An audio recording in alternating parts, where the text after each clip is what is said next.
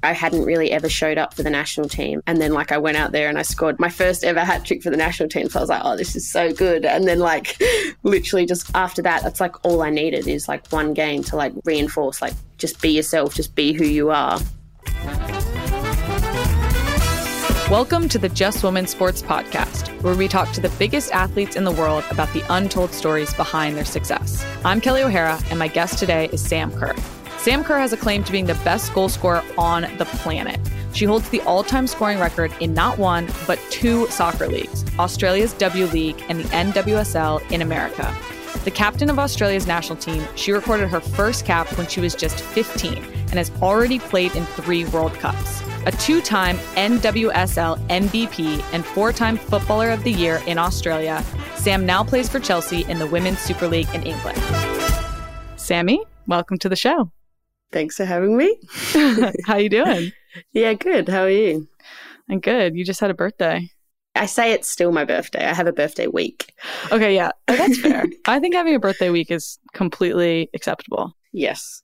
Well, that's a good place to go back to the beginning. We're going to start from where it all started with you, which you were born in Perth, Australia. And most of our listeners, I think, are based in the US. I think we probably have some international listeners. But Perth is not your typical like city that you hear about in Australia. You hear about Sydney, Melbourne, those places, but you're from Perth. So how would you describe Perth, Australia? The quiet achiever. You know, we're just like that state that everyone's like, oh yeah, Perth, but like never pays any attention to, but we're the best state. We're like on the West Coast. We've got the best weather, best beaches, best athletes. Exactly. No, like people always say, oh, Perth's so boring, but we're like, yeah, we love it. Like it's smaller. It's still a big city, but it's maybe not as, I guess, buzzing as Melbourne and Sydney, but we like it that way. For sure. All right. So you grew up playing Australian rules football. So Aussie football. Yeah. You love AFL. It's your favorite thing. When we lived together, you would wake up and be watching the games, freaking out.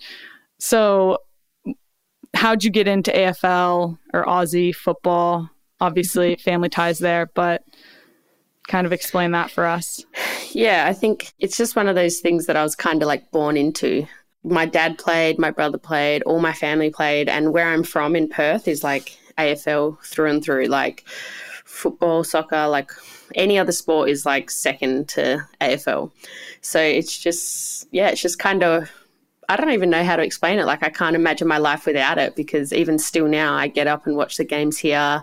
I still know all the players in the league. So it's kind of like, I guess like in America, how people are diehard NFL fans. I'm a diehard AFL fan, but when I played it, it was no girls league. So I only played with boys.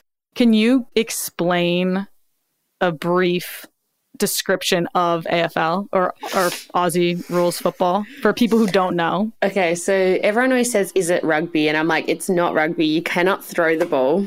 You can hand pass it, which means you put the ball in your palm and you hand pass it. So like you put your hand out, and hand pass means you basically like punch the ball out of the other hand. Yeah, punch the ball. Yeah. Okay. And then, like, if you hand pass, it's always play on, so you can always be tackled.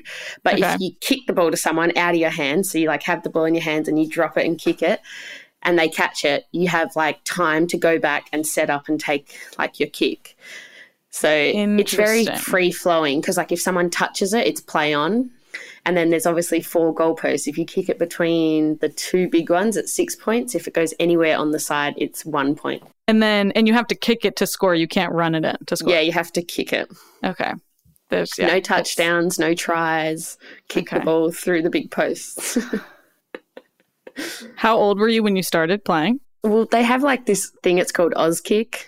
And it's like for little kids. And it's like, you know, I used to get so frustrated because you have to stay in your area. And when the ball comes in, then you can go for it. And I used to get really angry because like I don't have the patience to stay in a little square. No. But yeah, I was probably like 5 or 6. Yeah, I was really young. And you started with the boys? Yeah, I played only with the boys. And some boys didn't know you were a girl, right? No, they didn't, because I looked like a boy. My mum I had an auntie that was a hairdresser and she'd just cut my hair however I wanted it. So I'd literally come home from the hairdressers with like blonde tips in my hair, short. Yeah, I was out there as a kid. That's amazing. And apparently one cried when they found out you were a girl. Was that because you were so good? I don't know, maybe, but I still see boys out now and they come up and they're like, man, you used to run rings around us when we were kids. No way. Yeah, they still, and it's cute because like for a guy to say that, it's just funny. They just treated me like I was a boy and that's what I liked about it. Yeah, that's nice. So your dad played and your brother was professional. So that was basically why you were so into it. It was a family thing. Yeah, it definitely was a family thing and we were always had the footy trying to snap it in the house. Mum used to hate it, but yeah, I've just always been ingrained in it, I guess. And then when my brother played, I was young. So like being a young kid growing up, having your brother as a professional athlete, that was like awesome, you know? Totally. It's like having a brother in the States in the NFL or the NBA or something like that. It's like, wow, it's like that's what you want to do. It's like your hero playing and then he comes home and it's your brother. So it was just footy for me. Yeah, that's so cute and awesome. So you were an Aussie football kid growing up and you hated soccer. Is that true? I didn't hate it. I don't know. It probably kind of has the same stigma in America. It's seen in Australia as a sport that it's got no grit. It's kind of like people don't appreciate it for what it is. They don't appreciate, like now I play football, soccer. I'm like, oh my God, that's like, they didn't score a goal. And my mum's like, how boring. And I'm like, oh, but it was such a good game. Like we appreciate what happens in the game. But in Australia, even now, like people hate that people roll around on the ground when you watch men's games and all that. And it's kind of seen as a sport, like, I don't know what word to use that can be used on this, but you know what I'm trying to say. I know what you're trying to say. So at what point did you change your mind and get into football? Right? American, not American football, but world football, soccer. Yeah. It wasn't up to me. It was like just after I'd turned like 11, the boys started to like grow up a lot. And like me being a young girl, I kind of was still tiny, you know what it's like. So the boys, like the first half of the season, they were like my size. And then the second half, they were like huge, you know. And I think I came home with like a blood lip and a black eye one day. And my brother, being protective brother, and my dad, they just kind of, they spat it. They said, this is not happening anymore, like wanted to go down there. And yeah, so then my cousin was playing soccer and they just said, all right, you're going with him. We were really close at the time. And yeah, they just kind of said, it's getting too rough, too dangerous, which is probably true. Like it was kind of like, there's no women's leagues at that point, so you got to go. So were you excited to try soccer, or was it was more so like you said, it was forced upon you and it was your only option? Yeah, I definitely wasn't excited. Like I tried every position under the sun in soccer. I tried playing as the goalie, like everything. And then because I was fast, they would just like shove me up top and got rid of me up there.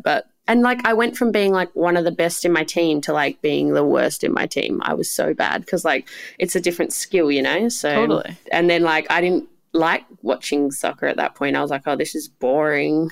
Go watch. I'd literally go play soccer, train for soccer and play, and then go home and watch AFL all weekend. So it wasn't like connected to my interests at that point. For sure. Makes sense. So you started soccer at 12, which is late. And you debuted for the national team at 15. That's just insane. And for somebody who is like not even really interested in it, you're just like, oh, this is an activity that I can do. And my brother and dad made me go play soccer. So how did you make the jump from being introduced to the sport? You say you're terrible and you tried every position, to at age 15, you're wearing your country's jersey. Yeah, I think I'm very lucky. I'm very fortunate to have a lot of athleticism. And I think at that time... You're slightly athletic, just a little bit. Yeah. So like at that time, I remember my mum always tells this story, which is like hilarious. But the first time I played in like a full season, one of the national team at the time, like scouts came up to me and said, hi, Sam, like we're wanting you to come try out for the national team, the youth team. And I said, no, that's okay. Thank you very much, though, and walked off. I can't.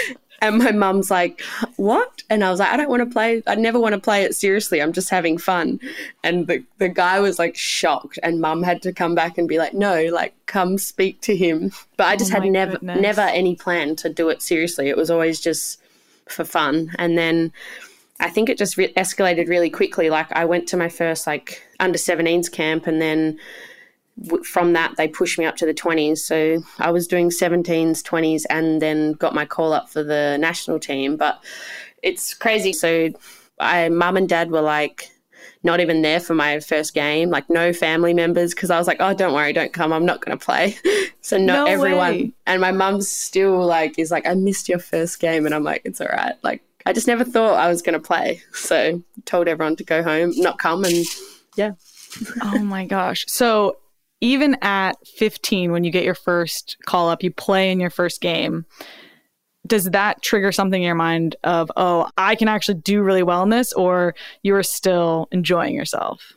Nah, yeah, I was still, like, I remember that night when they told me that I was going to be on the bench, I was actually upset because I was like, honestly, like I wish I could redo my like first match over again, because now I watch younger people do it and I'm like, wow, it's like such a moment, and it's so totally. Like cool, and like everyone in the team kind of like really gets behind them, and like I don't ever feel like I had that moment because like I can't even really remember it. I was so young and so nervous and just like blasé about everything. But I don't really think I got like, I'm going to be serious until I was like 17, when, I don't know, it's hard to like, I guess also there wasn't really much for women's football at that time. So now it's like, oh, like we have like so much opportunity, but back then we didn't. So yeah, it makes sense. I mean, you make your debut at 15, and then you're 16 years old. You go to your first big tournament, the 2010 Asian Cup with the Matildas, which, do you want to explain the Matildas, what that is? It's just y'all's name. Everyone always asks me that, and I'm like, it's just an Aussie thing. Like, yeah. We all have these names, like rugby teams, the Wallabies. Like the Wallabies, that's so cute. Yeah, like I think that New Zealand does it too. They probably copied us, but I don't know. It's just our name, but like I just want to be called Australia sometimes. All right. Well, anyway, you make your debut 15 with the Matildas, 2010 Asian Cup. You're 16. You guys win that tournament. You score in the finals against Korea. At that point, were you like, oh, this is what I'm meant to do this? Or no, I wouldn't say I was like, I'm meant to do this, but I was like, this is so cool. Like, my first tournament, we win the Asian Cup, first team ever. I was like, I could get used to this. Like, this is cool. Like, you know, and we haven't won anything since. So that was like... Well, you have. Like, we'll talk about that later. You have. Okay. But like, so the Asian Cup, like I understood how big it was back then, I guess. But now I'm like, wow, what we did was like really amazing, because there was less teams going to the World Cup. Like we were like new to the Asian Federation. Like Japan was so good, South Korea was so good, and China was so good that like it was really amazing like to be a part of. But I still was like, oh, this is so cool. Like it's not that I didn't think I belonged, but I just thought I was like going along for the ride, if that makes sense. Like I never was like, oh yeah, this is me. But I feel like that's kind of you in a nutshell. You're so chill off the field, but and kind of just go with the flow. But then on the field, you're like a cold-blooded killer. So that's yeah. No, yeah, I feel like that is me. Like even now still I'm like, oh yeah, like that's cool. Exactly. You're so oh my gosh. So that's 2010, win the Asian Cup. 2011, you go to the World Cup at 17. That's so young. That's insane. So, and you are one of 7 that go on that roster that are under the age of 20. Caitlin Ford is on that roster. Emily Van Egmond is on that team. And you guys are now the veteran core of the Matildas. Well, first of all, when you went to that tournament, you're basically still a kid. So were you, again, still enjoying the ride? Or at this point, are you like, I have big aspirations? Yeah, I think for me, that was the first moment. Like I didn't play as much as I wanted to that World Cup. So I think that was like the first time that I had like disappointment that I was like, oh, I actually care. Like, you know, when like something happens and you're like, oh, I don't care. But then when you do care, you're like, why do I care? Totally. And so, it like, registers as something different to you. Yeah. So like that was the first time that I was like, okay, like I'm going to do what I can to like be in the team. And that's when it was kind of like changing point for me. Like I do want to push the boundaries with what I can do and what I can give. So I think a little bit of not living up to the expectation that you had, essentially a failure. I mean, going to the World Cup isn't a failure, but in terms of the amount of playing time that you got and the role that you played in the team, that is what triggered, oh, I actually do want this. I want to be successful. I want to go as far as I can. Yeah, I think so. I think like I was just kind of riding the wave of like young kid, no expectations, like having fun. And then like, yeah, I just wanted to be there on the field, but I couldn't. So I was like, oh, I obviously care. Makes sense.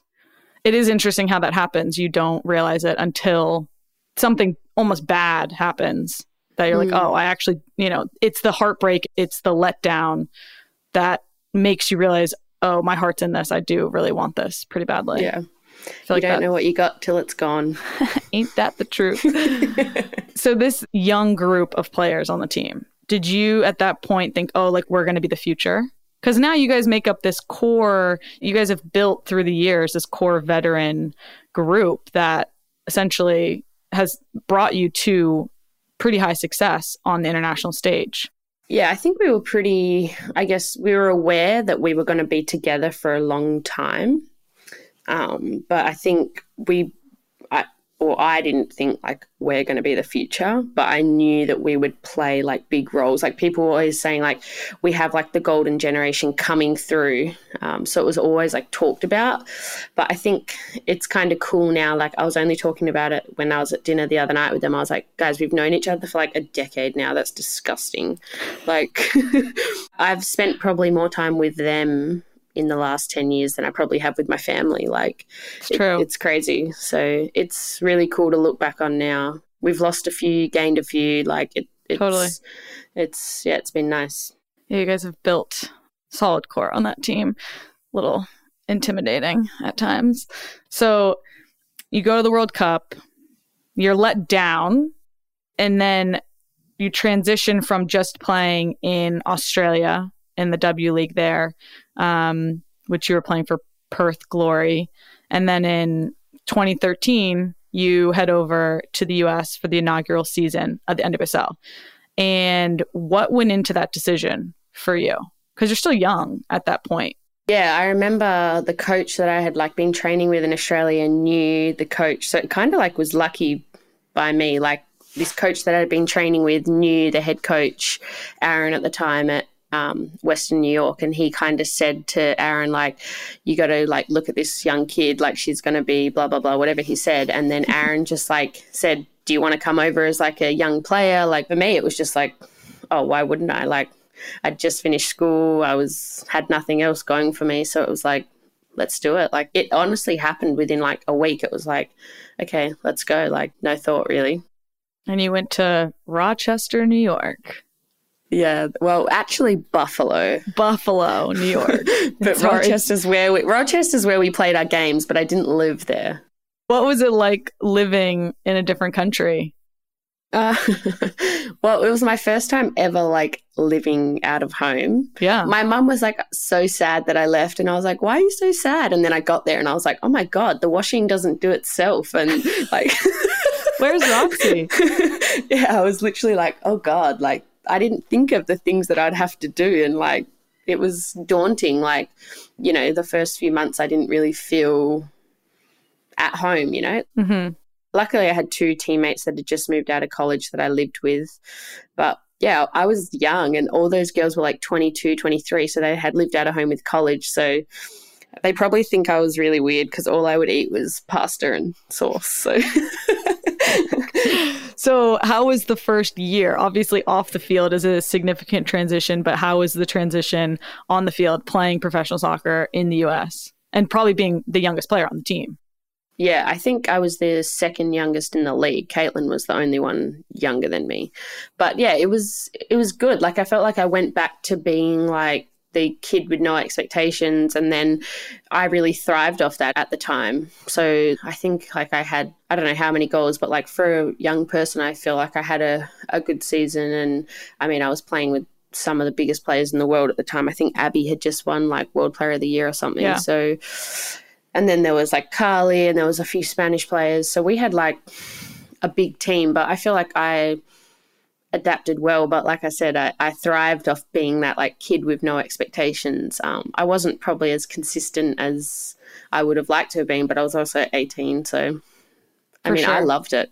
I remember Abby and Carly both spoke. I didn't know very much about you at that time. We didn't know each other. I just knew, this young Aussie player was over here, and they both spoke very highly of you and just, how athletic and like you're just this intense threat in front of the goal and almost like this raw talent. You'd only been playing soccer for 7 years at that point. I still think your story is crazy in terms of how quickly you went from getting introduced to soccer to succeeding and being who you are today. But, you're in the NWSL, you're young, you're living in another country, a couple years go by, and we're going into the 2015 World Cup.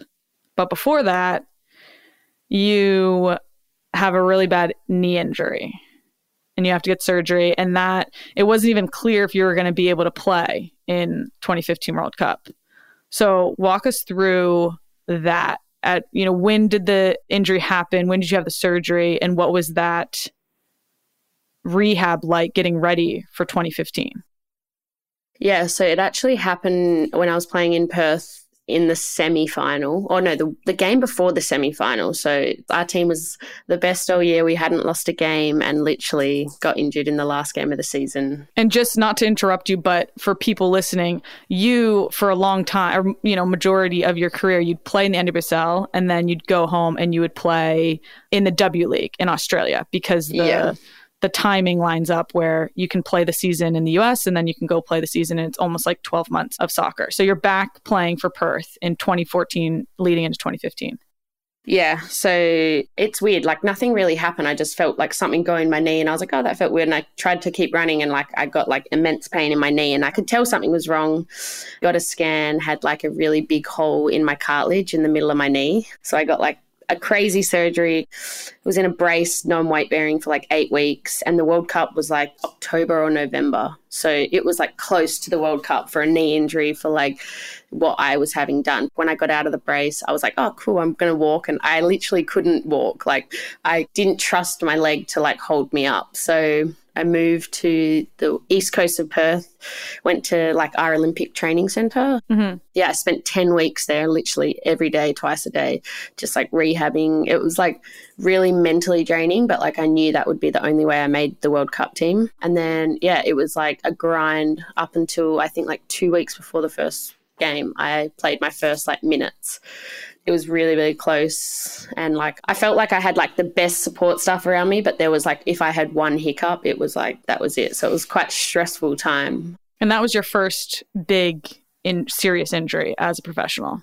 Well, I did my ACL before that, but when I was like 17. So like, so you're like, yeah, this is fun. Like this was the one that like worried me because like your cartilage is like, you don't mess around with it. Totally. Whereas like ACLs, I feel like, not that they're not a big injury, but like everyone comes back from ACLs. And this injury, like a lot of people said to me, like, if this doesn't work, like we can't just put more cartilage in your knee, like it could not get better.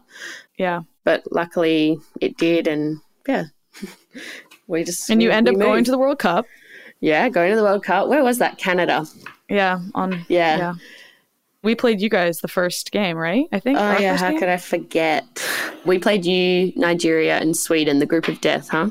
Yeah. Not for you guys. Like you guys don't care who's in your group. That's not true. But yeah. You do really well in that tournament. You guys go on, you beat Brazil to advance to the quarterfinals, which was a huge game. I still remember watching that game. And then you're coming off an injury, but this is your second World Cup. Because you're injured, were you like, I still have these expectations of myself to play this role? Or were you kind of like, I just hope I'm there? No, I was like in those 4 years, so much had changed. So I was like, I want to have like this massive impact. I had a lot of expectations. I was still playing on the wing, I'm pretty sure. So I still hadn't transitioned into the 9, but like I still had massive expectations on myself. Yeah, it was just tables had turned completely from 2011 to 2015, that's for sure. So at what point between 2011 and 2015 were you like, all right, I have it. I can do this. I can be Sam Kerr? I don't think I'd had that moment yet. I don't think I'd had like, okay, I've got to get my stuff together. Like I still was like having expectations like I can be a good player like in the Matildas. Yeah, that's why I was curious because I feel like you didn't have that until a year or two later, but we'll get into that. But so you guys lose in the quarters, and after the tournament, you ruptured a ligament in your left foot. When was that? It was again in the W League. The World Cup finished in July, went home, went to the NWSL, right? Yeah. Yeah, were you playing for Western New York in 2015? No, that must have been playing for Sky Blue. Okay, that makes sense. So you're on Sky Blue at that point. Woo, Sky Blue. Yeah. So you come back and you get injured again. In my first game. Yeah, and another serious injury. Like, yeah, this injury is no joke. Yeah, so this one probably was worse than, I don't know, like, than any of my injuries. Like, in your foot, like, you know, you've had ankle, like, surgery. It's, like, different. It's, like, you can't do anything if your foot's not okay. Like, it's really infuriating. Yeah, the feet are important. Yeah. I had, like, 3 surgeries on it. So then I had a plate and 4 screws put in. And then the plate was causing me trouble, so I didn't ever feel good. And yeah, I actually lucked out. Like Dr. Stamos actually did some research, found the guy in America that made the plate that was in my foot. So he was like really helpful and said like, you need to get the plate out immediately. So literally within 2 days, like Stamos had me in hospital and I was getting the plate out. And then you were off to the races. Yeah, and literally once I got it out, I reckon I played maybe 3 weeks later. I was about to say, it was quick. It was a couple weeks, which is wild. Mm-hmm. Would you say this was a low point at your career? I mean, mentally going through 2 major injuries in a span of 12, 14 months is pretty intense. And, you know, it's happening during a time of which for footballers, you know, the World Cup and Olympic years being back to back, it's like the most intense part of the 4-year cycle. So you're having to sit out, you're having to rehab for most of it. But you're able to play in the major tournament. So what was that like mentally for you? Yeah, that was like really, really tough. Like I am like definitely not ashamed to admit it, but like I find like it was like the most difficult point in my like life, not only career. Like when you are like loving something so much, like I love playing football, but I also love being like in a team environment. So I felt like for like 12 months, I was just like totally taken away from the team and like spent most of my time with like a physio or like on the side of the field. And like, that's so frustrating. Like you miss out on so much when you miss like travel days, like not training or like doing recovery together, you miss out on so much. So I felt really secluded from the team. And like anyone who knows me knows that like, I'm like that's what I love. Like I love like bantering with the girls. You love the camaraderie. You love the team environment. So amazing. Yes. So like I was like very sad. And then at the same time, like I couldn't play football and like I felt like I was missing out on a lot. Like, you know, that's like your career. Like I'd missed a year of football and people were like playing heaps of games, doing heaps of like things that I wish that I could do. It was really tough, but I feel like it also changed me and like made me appreciate what I have and what I do for a job. And yeah, it was nice.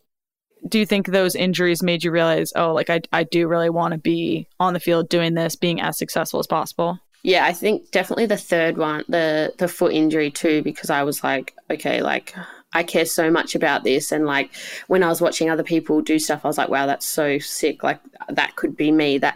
I could totally do that. And you know, when you like watch people do things and you're like, that's so sick. But then you're also like, that I could do that. Not in like an arrogant way, in a way that's like, why can't I do that? Like I can totally do that, you know? And I knew that when I was coming back from that foot injury, it was like, all right, it's going to be time now. Yeah, it's go time for Sam, which it turns into that because you guys go to 2016 World Cup.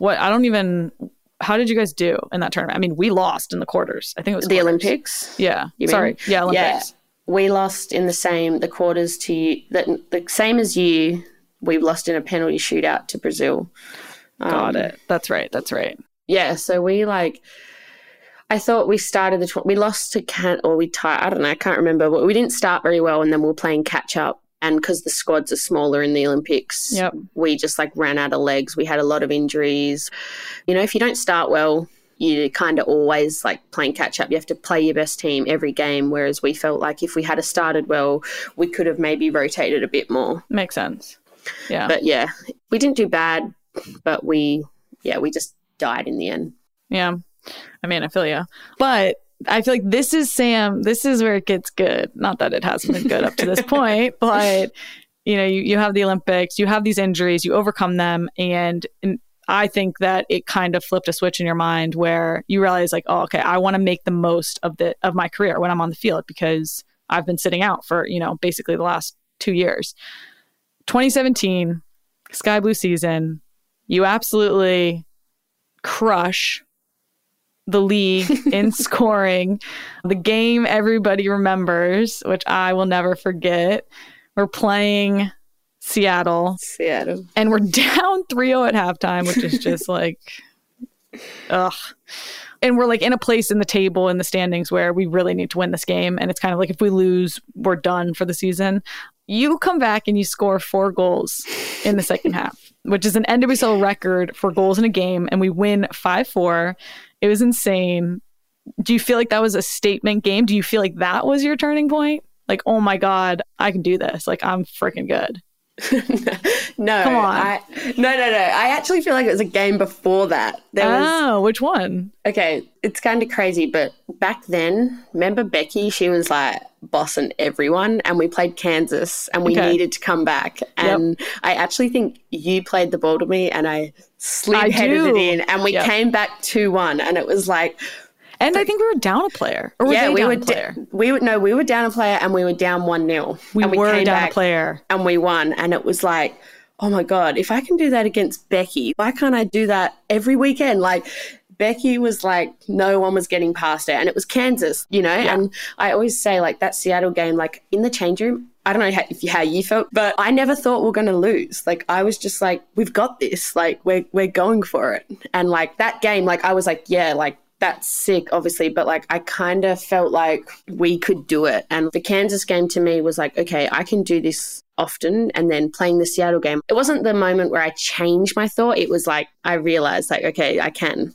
Yeah, it was kind of it was building. And like you said, I knew that it wasn't just the Seattle game that year, because you did it a couple times where it was whoa, how did you, you just had some insane goals. We had some insane comebacks, and you just kind of were able to put your stamp on the game, and you just took over games if we needed you to. Yeah, I feel we thrived we were the underdog always. Totally. And if we had just won the games that we should have won that season, we would have been second, but we always lost. And then we shouldn't have beat Seattle that year. They were one of the top teams. Yeah. But we did. And we would always lose the easy games. So I feel I thrived off being the underdog. And that was kind of the start of okay, you can do it. But later down the track, obviously, I've started to be okay, you have to do it without being 3 goals down. True. You need to do it every time, even when you're not the underdog, because you are no longer the underdog. You are Sam Kerr, like I keep saying this whole interview. But so in that season, you set the league record for goals in a season with 17. You won what would become your first of 3 Golden Boots in a row, and then you were also league MVP. So you kind of already touched on it, but do you think that the underdog mentality was a big part of you being so successful and kind of rising up and having such an insane year? Yeah, I think that's what kind of Sky Blue was at that point, and that's how our team was. And I think the whole team kind of thrived off it. We all kind of got really fired up when something bad would happen to us. And I think also because we were a close team, that's what kind of happened. But yeah, I think that was the season where I thrived on being the underdog or the nobody, really. I was like I said, I would watch people do it and I was I can do that. Why aren't I doing it, Yeah, I feel like that's that's your secret sauce. You're like, I can do that. But also, I'd just like to add, that's the year that we were housemates. So I think that probably contributed to your success. Yeah, I will say I probably haven't got any nice little sliding headers in since that season. Like, come on, Kev, you used to give some good balls from right back there. Listen, I know how to drop them in the box. I just need somebody who has springs in their feet to finish them. And yeah, you score with your head like you score with your feet. It's good times. We had good times. But then not just in pro league, but with, national team for the Matildas, you said you haven't won a tournament since 2010 Asian Cup, but you guys won the US tournament of Nations, and you beat us, you beat Japan, and you beat Brazil. And in the Brazil game, you scored a hat trick. No, you scored a hat trick against Japan, and then you scored against Brazil, and you guys beat them 6-1. So I feel like that was maybe not, it kind of coincides with like you arriving, if you want to call it that, but also Matildas putting their stamp on international soccer, being like, yeah, we're here to compete and we're going to be a team that you don't want to go up against.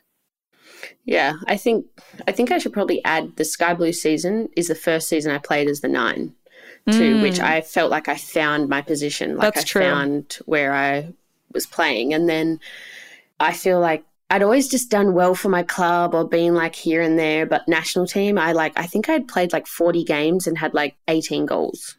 And then like I hadn't really ever showed up for the national team. And like I did a lot of work with like a psychologist about like sports psych, like getting in the zone, like what I do at club, trying to bring that to national team, and like kind of figured it out that what I do at club is just like be who I am. And like when I come into national team, I'm like so tense and like, so I just tried to like, I remember the night before the game, we did like lots of work before the Japan game.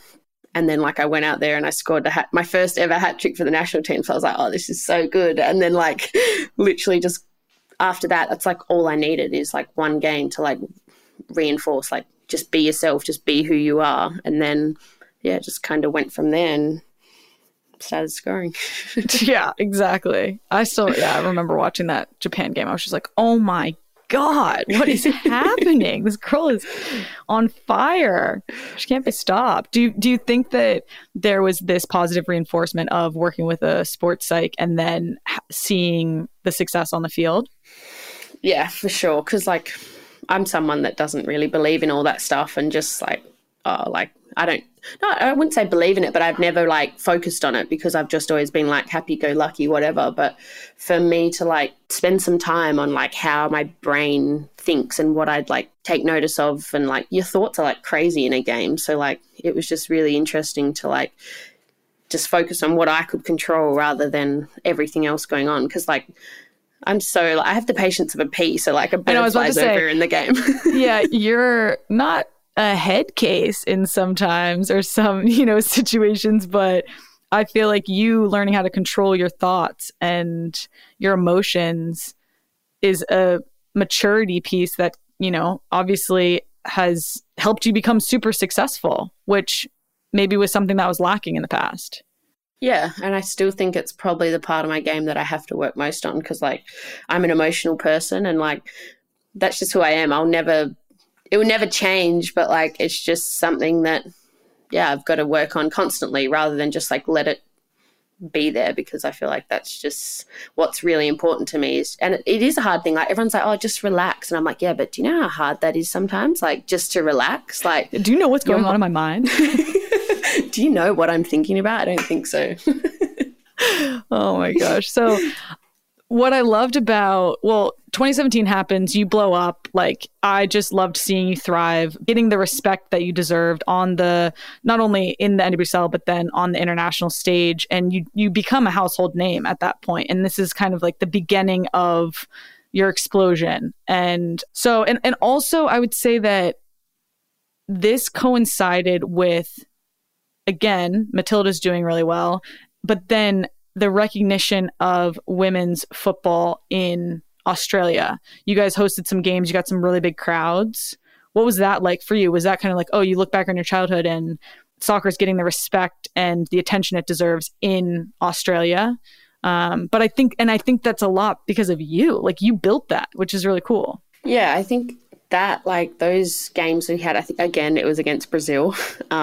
We played Brazil at home, and like, you know, whenever we would play in a big crowd, it was always an away game. And it was like so cool to like go out there and play in front of a big crowd. But this time it was like, I remember we were walking out to the warm up, and like girls were like really emotional. Like we had like 17,000 people, like, but yeah, it was just like an emotional time because it was like people were starting to pay attention and starting to want to come see us and come see individual athletes. And I guess the current players had a lot to do with that, but it was like building for so long. Totally. So it was a really cool moment to be a part of. And the Matildas now have done so much to like grow the game. For sure. The Matildas aren't just a football team in Australia now. They're like a brand. Yeah. Okay. So 2019 World Cup, where was your head at going into that? What were you thinking? Yeah, I was excited. I'd had like no injuries. I'd had the prep that I'd wanted the last two World Cups. I felt like we had a pretty solid team. We had an amazing coach. I felt like everything was going in our favor. I was excited, but at the same time, like there's no denying I felt a lot of pressure from like home, not as in like my family, but like Australia in general. Yeah. Like personally, but also as a team, like they were relying on us now to do well. And we'd never had that at a World Cup. It was like, oh, we could be the dark horse. But now people were like, okay, the Matildas should do well. Do you feel like you like that pressure? Yes and no. Like, no, I would say no, as in we're so used to being the underdog, and that's what we're built on. Like one of our slogans is like never say die. It's like we're the underdog, people write us off, and it's like we keep going. Yes, as in like you want to be the favorite, you want to go out there, but I think that the team and myself are so used to like that other mentality. So it was a learning curve for like myself and the team. So it wasn't what we're used to, but I also love to prove people wrong. And do you think that for you guys to be super successful on, or, you know, get as high as you want to get on the international stage, you think that it's going to have to be like a cultural shift within the team to be like, okay, we're no longer the underdogs. We're really freaking good. And we need to accept this pressure for what it is and these expectations for what it is. Yeah, I definitely think so. But I also think like, it's just like, there's so many cultural things. Like we used to normally always just have like 11 players that could start and like get on the field, and it was like everyone else was just happy to kind of like be there. But like I think the culture, like it needs to change now where everyone's like, I want to be on that team. And that's what makes a great team, is like not the 11 that play, it's like the 23. People say, oh, that's not true. I'm like, no, it's 100% true. Like if you don't have your 23rd player pushing the first player, then like you're not going to win. And I think that for us is like massive. Like it's not arrogant, but we need to have that about us. Like we're playing a team, we're not going to win 1-0. We're going to pump 5 goals past them. Yeah. And still now we struggle against like teams that maybe are ranked less or like higher than us. We still struggle, but then we like come out against a big nation team and play well. It's so true. I'm not going to ask you any more Matilda questions because I don't want to help too much with y'all's success. But so in the 2019 World Cup, like you are basically one of the biggest names of the tournament. You come back 2-0 down against, again, Brazil. You win 3-2. You score 5 goals in the tournament. Like, do you feel as a whole that was what you not expected out of the tournament, but were you happy? Like, what was leaving that? How did you feel?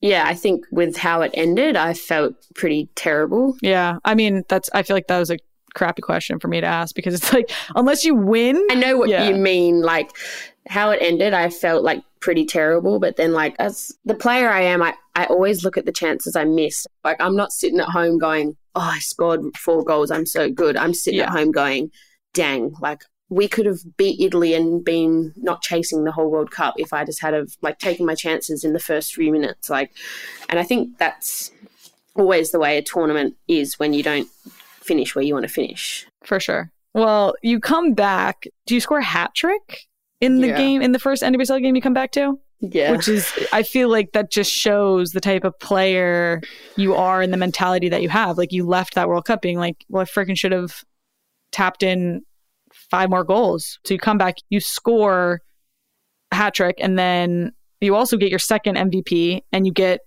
Golden Boot again. So do you think you kind of like returned to the NBSL and had a chip on your shoulder and were like, man, I didn't do what I wanted exactly to do in the World Cup. Like do what I need to do here. Yeah, for sure. And I think like after the World Cup, I just need some time away from football. And I was like sitting on the beach in France and I was like, oh my God, nice. I need to go play football. Like, and I changed my flight and I was like straight back to Chicago, met them in, I got to Orlando. Right? I didn't train. I just went straight from there. Like, and I put was on like, the jersey in the airport bathroom and I don't think Chicago had scored the whole time I was at the World. Yeah, I was gone. So I was like, I just thought like I've had such a bad tournament. Not a bad tournament. I always say that and everyone's like, you scored 5 goals. I'm like, yeah, I just like had bad feelings and I was like, thought I needed time away from football, but then realized like, okay, I need to like get back in the groove. And I went back and it was the best thing like for me. Like I just like reinforced like my brain, like, okay, that's not going to define who you are. And like just had to get back out there and it just kind of went from there.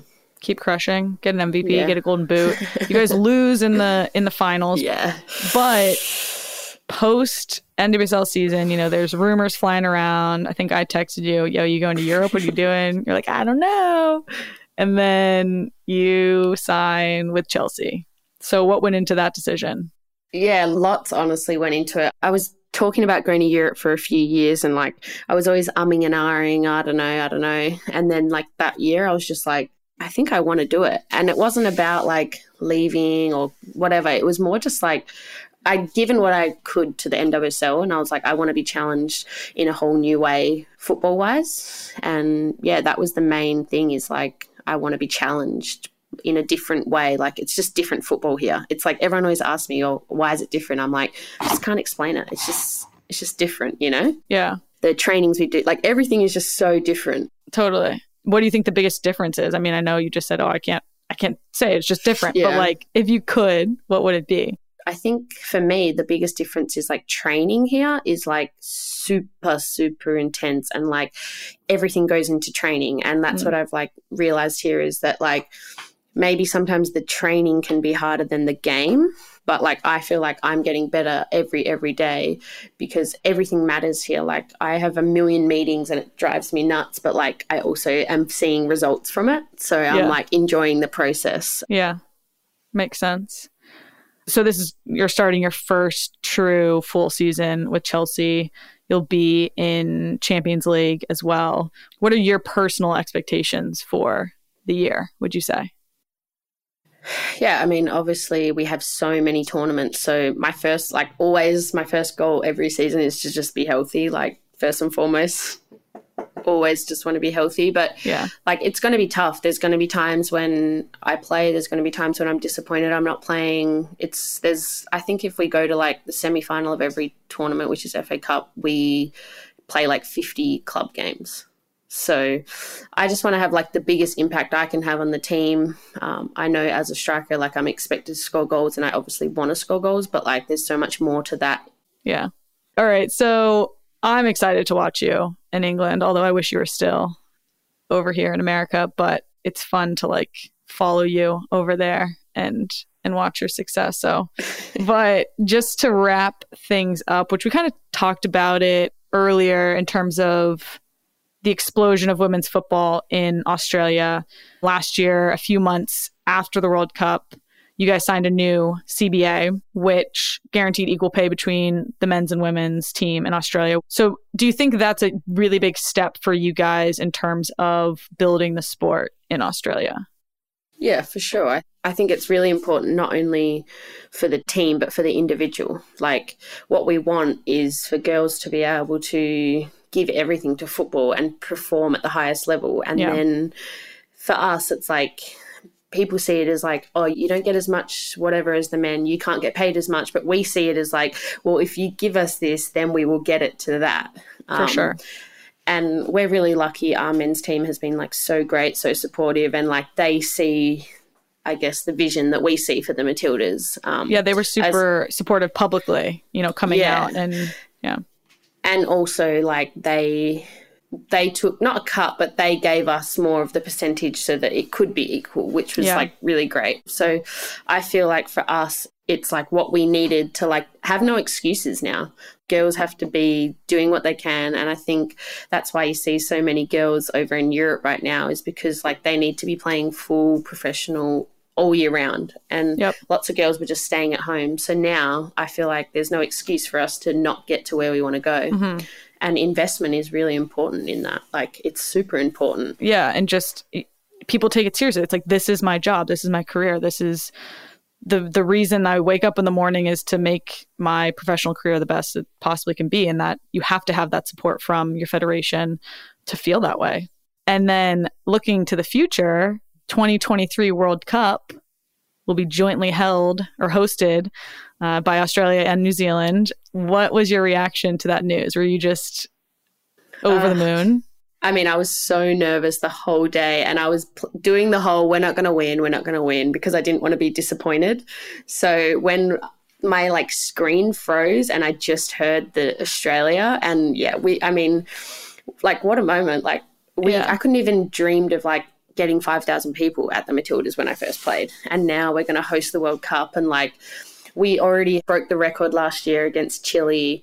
And like, I can almost guarantee that when those tickets go on sale, we'll sell out like the Sydney Olympic Stadium, which holds 85,000 people. Like, it's going to be amazing that we get to, one, play a World Cup on a home soil, but also like show the rest of the world like how far women's football has come in Australia and New Zealand. And I think we're like really proud of it. Like, it's like we have created this, because you don't give a World Cup to a team that's just like, oh yeah, we just do women's football sometimes. Like, we've made it like what it is. I was about to say, I feel like this Australia and New Zealand hosting the World Cup is the culmination of all of the effort and time and just success that you guys have brought the team through the years. And like, you are that core part of it, you know, like you built this team, this federation essentially. And like, I can't imagine it. Like, I'm like, I actually can't imagine it. Like, I'm not going to have to sit on a plane for 20 hours to get somewhere. Exactly. Like, everyone else is going to have to sit in a plane for 20 hours and feel what you feel. Think about their game. Like, they're going to sit on that plane for 20 hours